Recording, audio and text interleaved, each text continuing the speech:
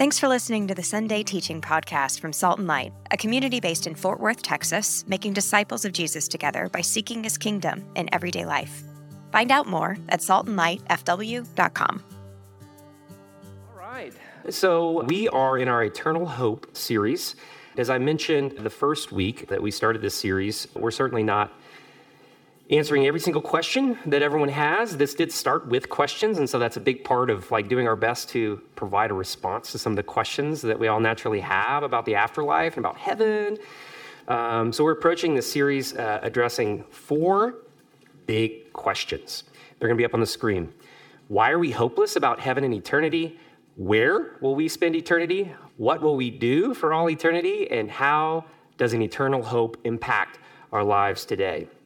So in week 1, we walked through a set of false worldviews about the afterlife that have kind of snuck into our thinking through culture, media, even through religion, Christianity at times, that have led us to many misunderstandings about what the Bible actually teaches about heaven. It's a common idea that heaven will be this place where we as disembodied spirits will live in the clouds. We may be alone or isolated in those clouds. We may play a harp. We'll probably be bored out of our mind forever. And I found that a lot of people have that idea of heaven or a version of that. And it's a super depressing thought, right? So many of us avoid the topic of heaven. We don't talk about it. As a church, we don't talk about it with our kids sometimes. We certainly don't meditate on it or find our hope or excitement in the thought of it because oftentimes we have a lot of kind of strange or tweaked theology that's not based on what the Bible actually teaches. So in week 1, we walked through a series of common worldviews that have shaped many of the ways our culture views the afterlife. And then we saw how Scripture actually had a very different and a much more hopeful teaching for us than what these isms, I call them, have for us. So Platonism, the false teaching that it has on eternity is it says that the physical world is bad, that the spiritual world is good, the physical world is bad. And so we should try and abandon the physical world and just put our hope in a spiritual existence. New Ageism teaches that the afterlife is impersonal, that there's no person in control of anything, that there is higher power or the universe, I think the Force in Star Wars, but just kind of an impersonal force that kind of provides energy in the universe. And so it's this picture of the afterlife as just being this impersonal existence. Naturalism teaches that, hey, death is all there is. After you die, that's it. Secular humanism is a worldview that says that, hey, the human project and what we see in things like democracy and things like that are actually give us hope for fixing and repairing all the brokenness in the world, in our society. But it says that we can do that apart from a God or morality that would come from a God. We can define morality on our own. Nihilism is a teaching that life is meaningless. There's no point to it. So kind of wonder why bother, but that's what it teaches, that there's no actual order or meaning or purpose to this life or any future life.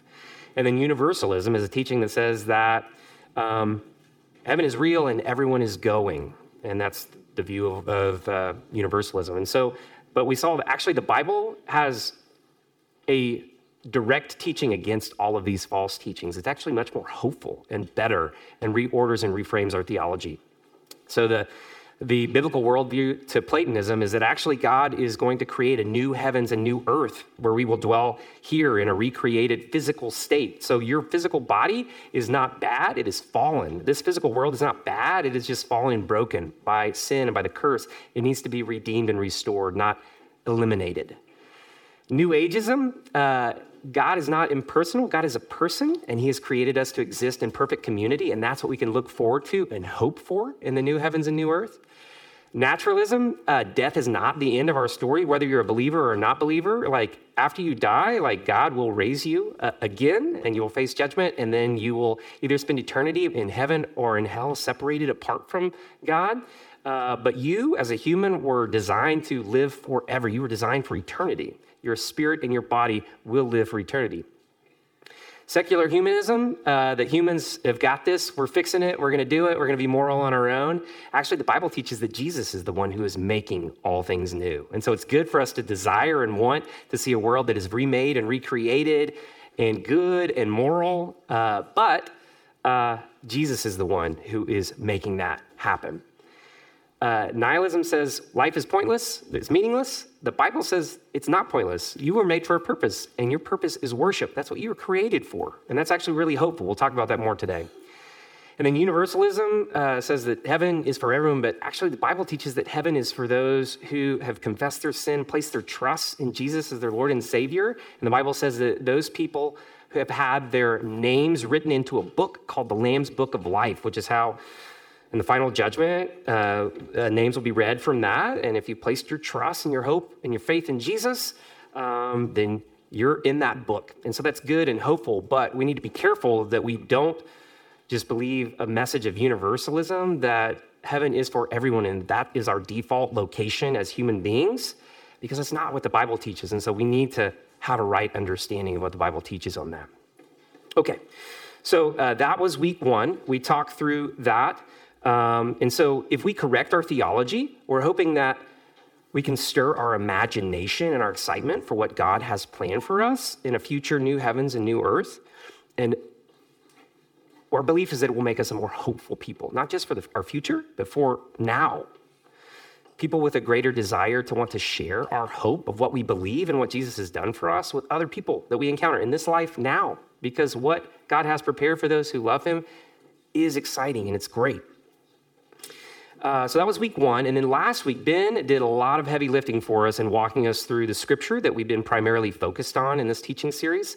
And we've been looking at the bookends of the Bible, Genesis 1 and 2 with the Garden of Eden, and then Revelation 21 and 22, which is the new heavens and new earth. And so these bookends of the Bible. And the reason why we're looking at these passages is because they both give us a good picture of what it looks like for mankind to dwell in a physical location with God and without sin, without all of the bad stuff that happens with sin. So Ben tackled the question of where we will be for eternity, and the answer for those who have placed their trust in Jesus is physical, recreated, new heaven and new earth, a place where these two places have come together. So when you want to imagine what heaven looks like, you don't need to imagine a house in the clouds or an existence in the clouds. You can look around at this planet that we all love and imagine what it would be like to live here without any of the corruption or brokenness. And also imagine this is a place where Jesus would live and physically embody and walk this place with us.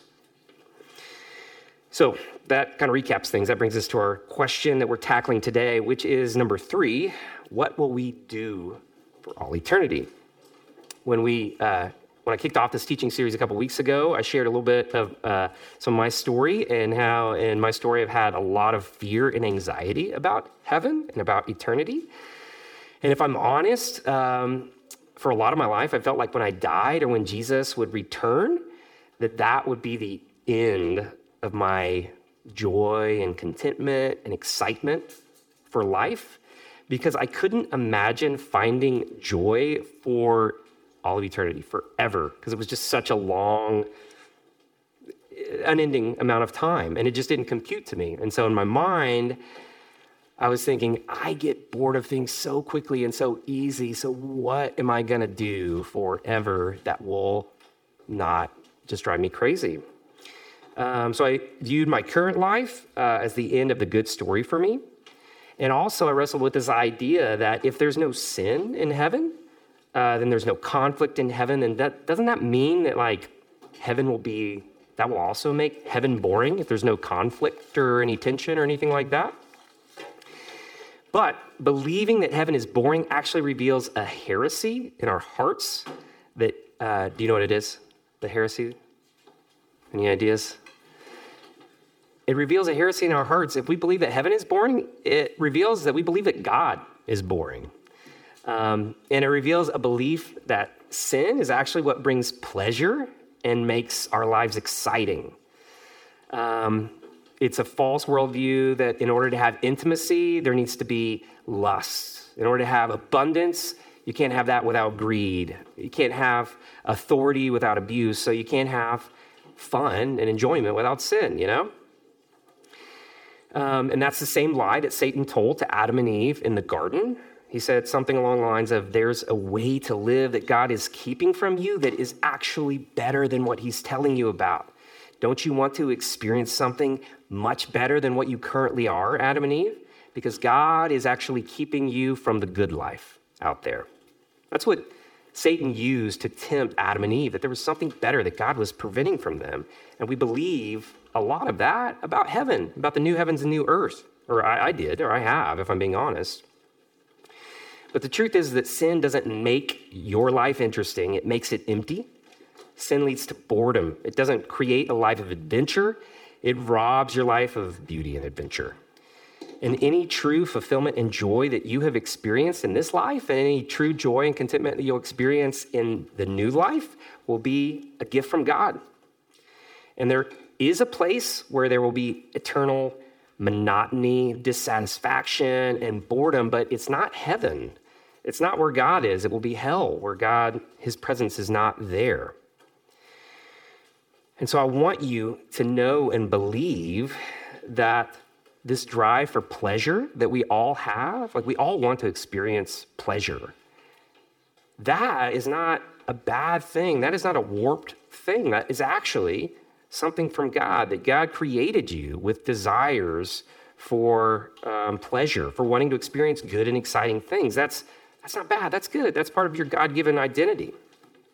He's the one who created you with desires like this, and he's the one who knows how to actually truly fulfill those desires. He's not trying to ruin the fun or keep you from all the fun that sin has to offer.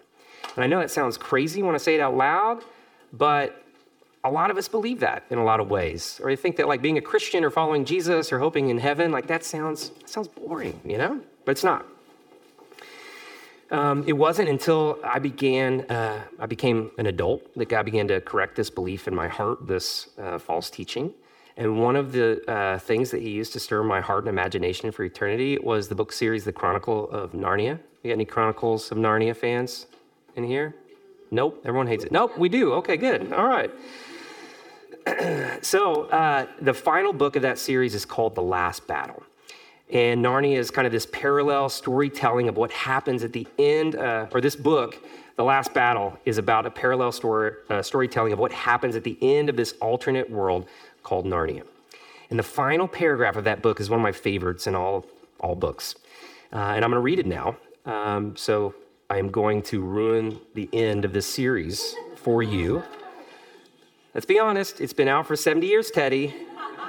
And you probably already know, Aslan is Jesus.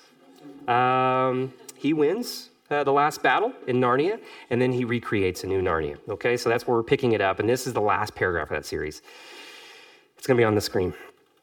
And as he spoke, he no longer looked to them like a lion, but the things that began to happen after that were so great and beautiful that I cannot write them. And for us, this is the end of all the stories, and we can most truly say that they all lived happily ever after. But for them, it was only the beginning of the real story. All their life in this world and all their adventures in Narnia had only been the cover and the title page.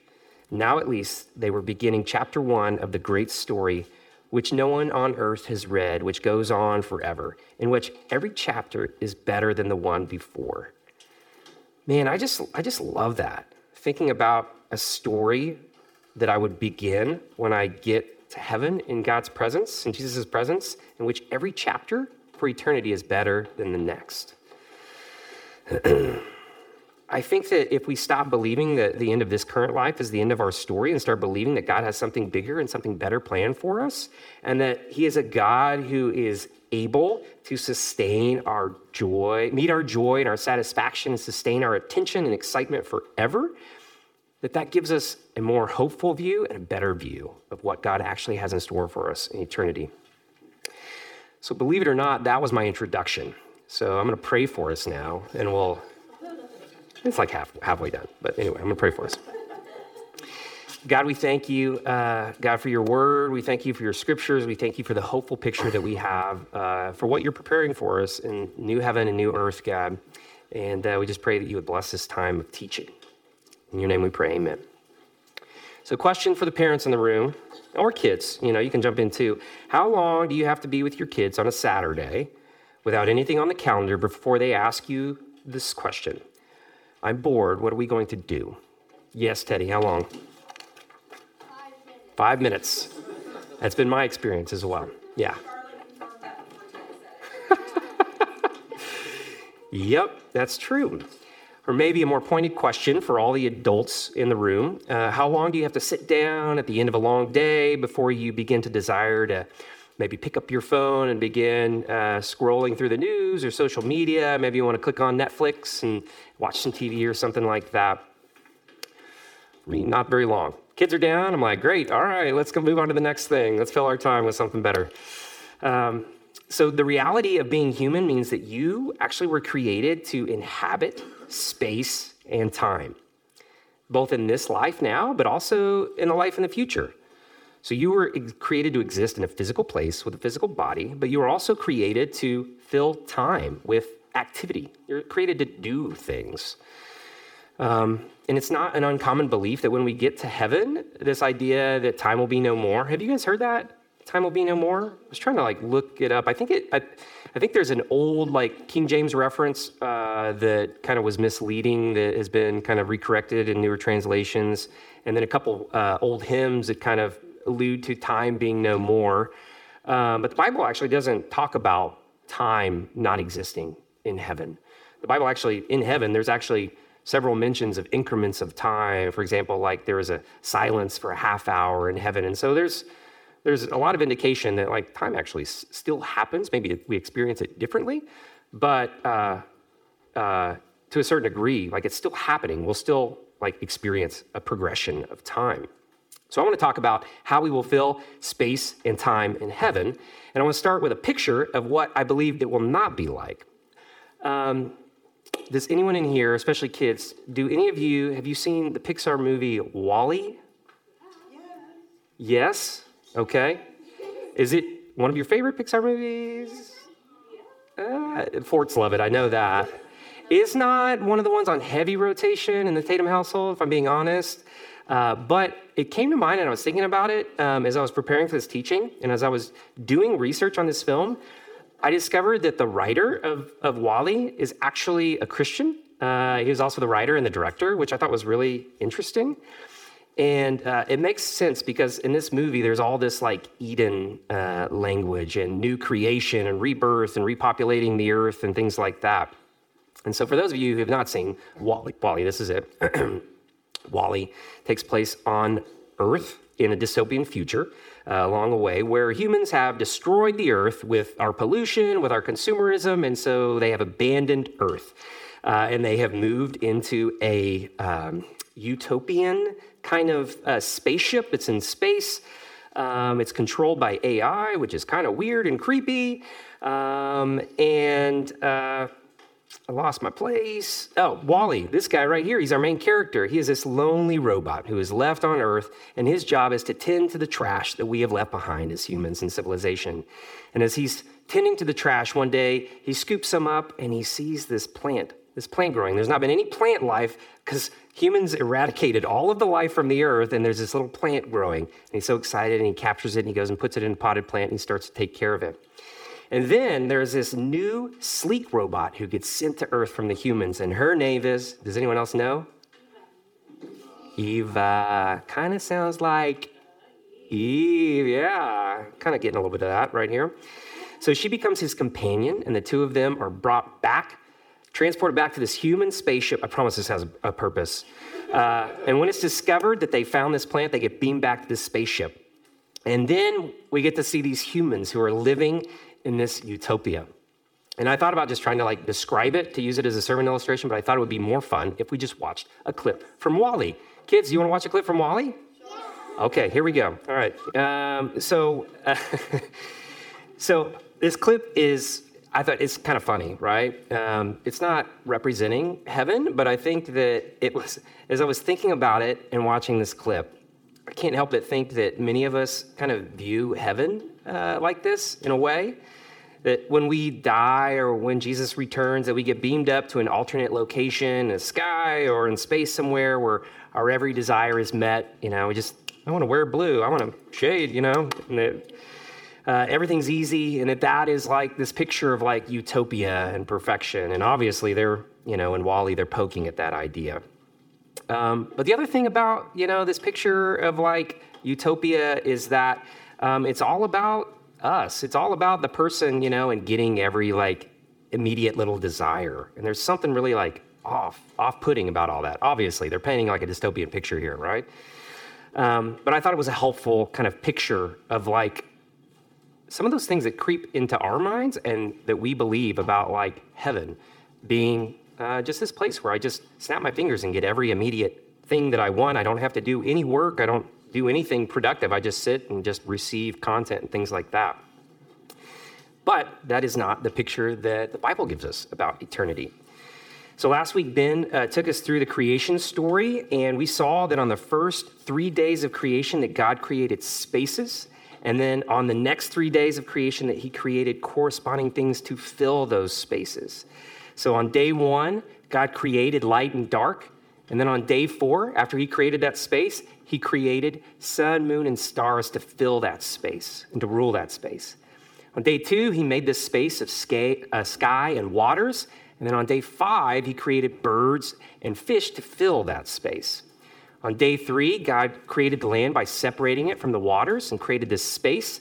And then he filled that space with plants, with animals, and with people to fill that space. And so something interesting happens here, though, between days 6 and 7.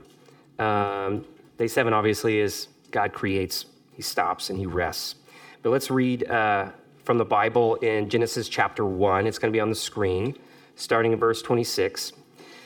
It says, "Then God said, 'Let us make man in our image, after our likeness, and let them have dominion over the fish of the sea, and over the birds of the heavens, and over the livestock, and over all the earth, and over every creeping thing that creeps on the earth.'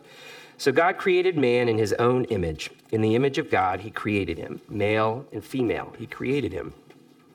And God blessed them. And God said to them, 'Be fruitful and multiply, and fill the earth and subdue it, and have dominion over the fish of the sea, and over the birds of the heavens, and over every living thing that moves on the earth.' And God said, 'Behold, I have given you every plant yielding seed that is on the face of all the earth, and every tree with seed in its fruit. You shall have them for food, and to every beast of the earth, and to every bird of the heavens, and to everything that creeps on the earth, everything that has the breath of life, I have given every green plant for food.' And it was so." So, what does God do here? You see it? God delegates authority and responsibility to mankind in Eden. He gives man a vocation. Man is to tend to the creation that God has made, to the space that God has put him in. And what's the first activity that mankind does on his very first day in his existence? Mankind is made on which day? 6th day. And what happens on day 7? Let's look at it. Genesis 2, 1 through 3. "Thus the heavens and the earth were finished, and all the host of them. And on the 7th day, God finished his work that he had done, and he rested on the 7th day from all his work that he had done. So God blessed the 7th day and made it holy, because on it God rested from all his work that he had done in creation." The first day of man's existence was rest, Sabbath rest, no work. Mankind got to start their lives by enjoying the work that God had already done. And they'll get to work the next day and they'll start cultivating God's creation and community. But God starts their existence in creation with rest, with Sabbath. So you may be wondering right now, this is a teaching series on heaven, so why are we spending so much time in Genesis? And that's a good question. And the reason why is because much of the way that the Bible describes the new heaven and new earth is very much Eden. It's a new Eden that God is recreating. So we can learn a lot about new creation and new heavens, new earth from the Eden story. In the creation story, we see God making man and woman and putting them in this perfect place, and then he delegates authority and responsibility to them, but he also allows them to rest and to benefit from the work that he's already done, right? It wasn't until mankind sinned that all this work and the relationships and all the rest and all of the created experience went off the rails. So work becomes hard, it becomes toil, it becomes broken. Relationships become broken. Relationships become abusive and violent. So you may think that you hate work, but I would argue that the idea of work is actually not a bad thing. You may not hate work, but you actually may hate the curse's impact on work. You may hate the idea of rest. You may hate the idea of taking a Sabbath and stopping. That may sound excruciating to you. But what you hate is the fact that the curse has given you a warped relationship with rest, is what I would argue. You, as a human, were made to be a co-creator. You were made to be a cultivator of God's creation. And you were also made to rest and enjoy God's creation. And you weren't made to do it alone, so that's good news. God created Eve for Adam, and he calls them to be fruitful and to multiply. Humans were called and created to exist in community. God says that's good. And the reason why is because God exists in community. The Father, Son, and Spirit, the Trinity, is a community that has existed into eternity past. So in the new heavens, new earth, God doesn't get rid of things like rest and work. I know that's maybe bad news for some people, but we're going to try and see what we can do about that. He also doesn't get rid of relationships, even though they're broken. What he does instead is remake them and recreate them. So here is a list of 4 things. This is not exhaustive, but 4 categories of things that I think we'll do in heaven. We'll rest, we'll work and create, we'll feast and fellowship, we will worship. So I just want to talk through each of these 4 things briefly to kind of ramp down our time in this teaching together. So rest is a regular practice of stopping to enjoy God's provision and his blessing in our lives. So that's not going to stop in eternity. There will still be rest in eternity. In fact, here is the invitation that Jesus gives his followers in Matthew chapter 11, verses 28 through 30. Jesus says, "Come to me, all who labor and are heavy laden, and I will give you rest. Take my yoke upon you and learn from me, for I am gentle and lowly in heart, and you will find rest for your souls. For my yoke is easy and my burden is light." What is a yoke? Does anyone know? Kids, yoke. Do you guys use yokes often? Do you have one of those in your garage? Conley, you know what a yoke is? Yes. That's right. Yep, Ted, you got something to add to that? That's a yoke with an L. This is a yoke, Y-O-K-E. Also correct, but different yoke. We are talking about this one that's used with oxen. Yeah, it's a harness device that you would put between 2 oxen so that they could share the load carrying a big heavy cart together, right? So Jesus is talking about both rest and work kind of together here, which is really interesting, I think. But when he does talk about work, it's easy and it's light because Jesus is the one who is doing the hard work. He's already done the hard work on the cross when he broke the power of curse and sin, when he's remaking this world. But he invites us into that work with him, in partnership with him, which I think is really, really cool. So in Jesus' presence, there will be rest, and there will also be work. So just as God delegated authority and responsibility to mankind in the Genesis story, he also will do so in the new creation story, in Revelation, and in the new heaven and new earth. So we will rule and reign the new creation with Jesus for his glory. And what is included in new creation? Any ideas? Any guesses? What's included in new creation? Anything that God creates. So is it limited to this earth? Nope, it's not. The entire universe, probably things that we don't even we can't even comprehend or understand right now. New creation will include everything that God has created and that he is redeeming. Check this out. In Luke 19, Jesus tells the parable of the talents. Are you all familiar with the parable of the talents? Also, a talent is a form of currency. Could also be a mina, I believe, if you're familiar with minas over talents. So there's this parable in the Bible that Jesus is talking about in Luke 19. And it's a picture of what faithful stewardship of God's resources looks like. And Jesus is talking about a lot of like future forward, like new kingdom type of language in this section. So a lot of commentators believe that a lot of this teaching points to the future reality for us in heaven. So the story, we're not going to read the whole thing, but there's this master who represents God, and he entrusts resources, minas, or talents, to some of his servants, and he gives them various levels of currency, and they're supposed to do something with it, be productive with it while he's away. And so he leaves and entrusts them with these resources, and then he comes back, and this is where we check in on the story in verse 17 of Luke 19.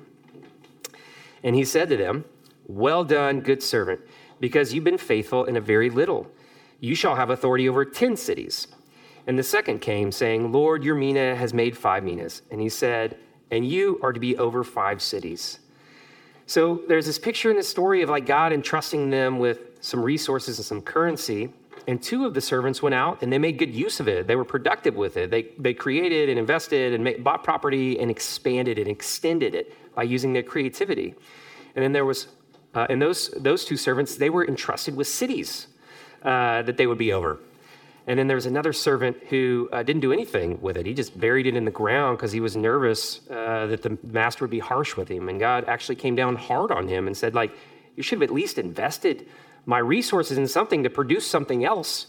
And so there's this picture and this aspect within this parable where we see God wants us to take his creation and he invites us to cultivate it, to make something new and to extend his creation into something that honors him and blesses him. And oftentimes, he doesn't even give us direct instruction on exactly how we're to go about doing that or what we're to do. He didn't leave the servants with that. But he invites us to use our creative capacity that he has created us with, which I think is really cool and exciting. So believers in the new heaven and new earth will not only be responsible for cultivating a garden without thorns and thistles and without the curse, but will cultivate the entire new heaven and new earth. We use the word cultivate because it's based around using our creativity and effort that makes something that glorifies God. Just without all the toil and hardship and all the broken stuff that comes along with work. So it's just all the rewarding and fulfilling aspects of work that we enjoy when we're like really engaged in something that's really meaningful. Just none of the hardships and failures that come because of the curse. So what kind of work will you do in heaven? Anyone have ideas? Possibilities are pretty endless. It's heaven. There's lots of options. What they won't involve is things dealing with sin or brokenness or death. Those things are done away with, right? So there won't be doctors that treat cancer. There won't be funeral home directors. There's no need for that.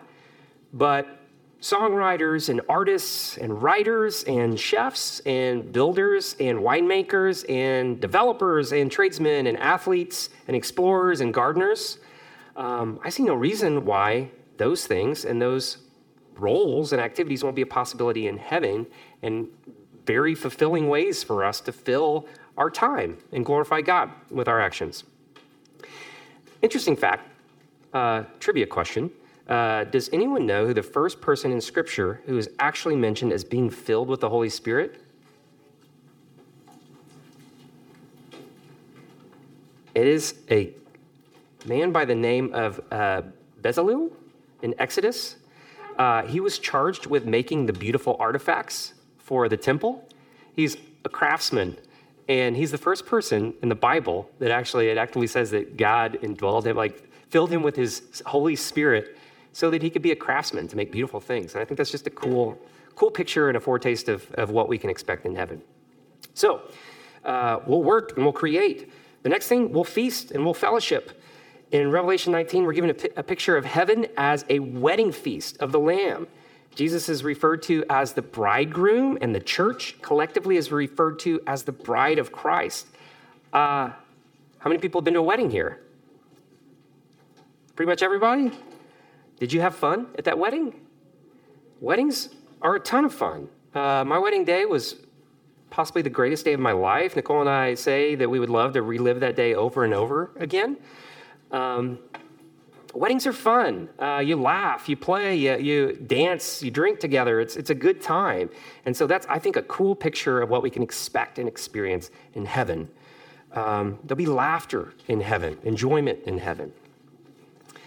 The wedding feast in heaven, the Bible talks about it being a large guest list. So you will exist in heaven with Jesus and with other believers. In fact, you will never experience loneliness again. You'll experience perfect community in heaven. And this isn't just one homogeneous group of people that we see in the story in Revelation in the new heaven and new earth. The Bible says that heaven will be filled with a multitude of people from every nation, from all tribes and peoples and all languages. So what I think is so cool about that is that we'll get to experience all these beautiful and unique aspects of human culture, things that like make distinct African culture and Asian culture and American culture unique and distinct, that there'll be aspects of that and the people that are comprised from those people groups that get brought into new creation and that we get to experience together, which I think is so cool. Last thing that we're going to cover off on, our time will be spent in the new heavens, new earth in worship. And I alluded to this in the first week when I kicked off the series. I think that oftentimes, I have thought this, I'm not going to put this on you guys. We think about eternity or heaven as a never-ending church service, a sermon that just goes on and on and on and on, or singing that goes on and on and on, a hymn with like an unlimited amount of verses, and meeting and gathering as the church, singing and worshiping God, taking communion, doing all these things, fellowshipping together. This is worship. This is a part of worship, and it's an important part of worship. But I also think that sometimes we can have a kind of a narrow view of what counts as worship. And so it may give us a limited view of what we will do in heaven if what we are experiencing is continual worship. So I want us to look at two short scriptures. The first one is Romans 12:1. It says, "Therefore I urge you, brothers and sisters, in view of God's mercy, to offer your bodies as a living sacrifice, holy and pleasing to God.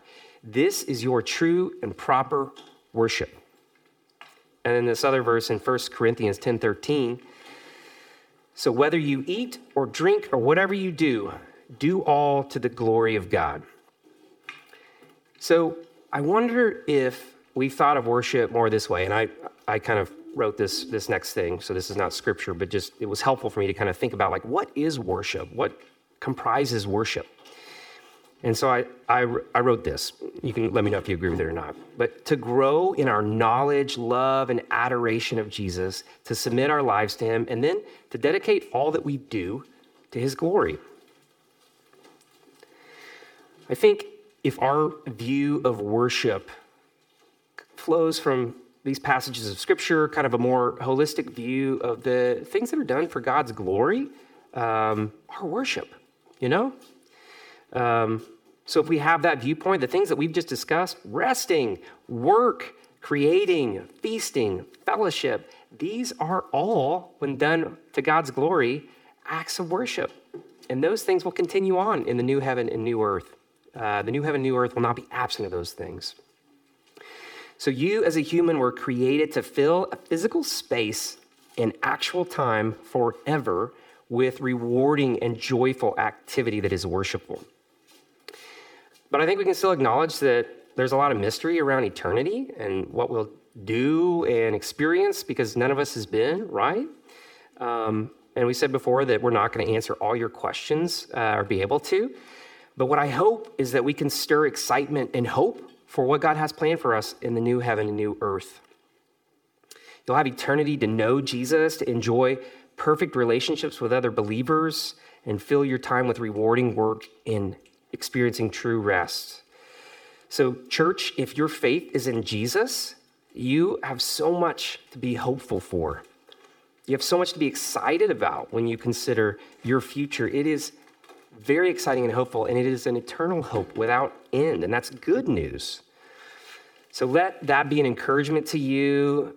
Meditate on that throughout the week. Talk about that more with your family and with others.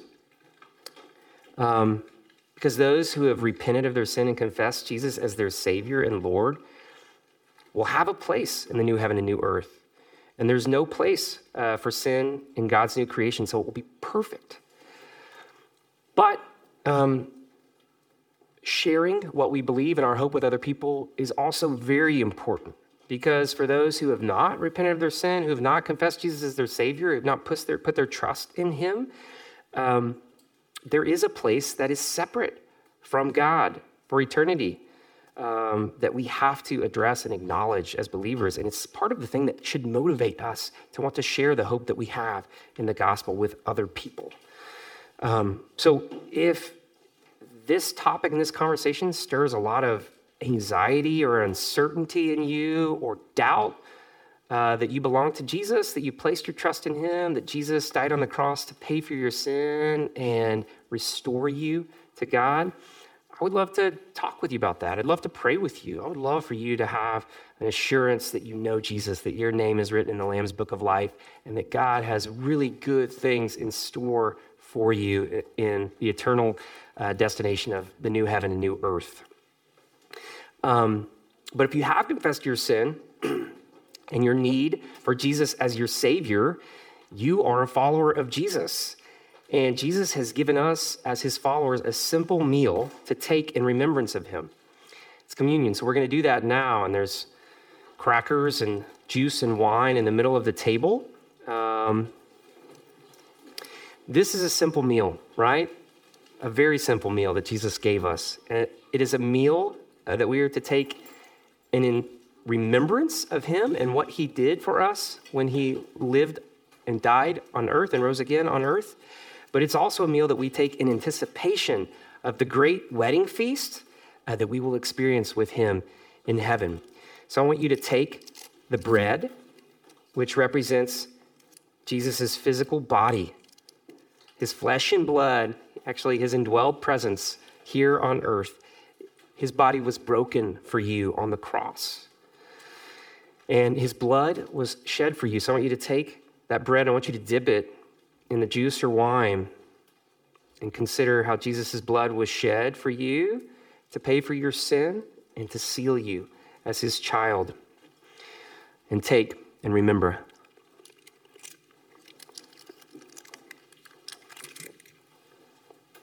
Let me pray for us. Oh, Heavenly Father, God, forgive us when we doubt your goodness, when we believe that you would actually be boring, that you would not have good things in store for those who you love and care about. God, forgive us for doubting that you have good things planned for those you love. And God, instead, give us hope in what you teach us and what you reveal to us in your scriptures. Help us to encourage one another as believers, God. Help us to share the hope that you've given us with other people that we walk through this life with, God, that we can be salt and light in our communities, God, to share the good news of what you have in store for those you love, God. So we thank you for Jesus. We thank you for his life, death, and resurrection, his sacrifice that has made us pure and clean before you, God, that restores us to you. And we thank you for the hope that we have in his resurrection, hope of new life, hope of new creation, hope of an existence that's free from the curse of the fall and death, and hope for a new heaven and new earth, a place where we will exist with you forever and experience satisfaction and joy and contentment with you forever. Thank you for that hope and that promise that we have. We pray these things in Jesus' name, amen.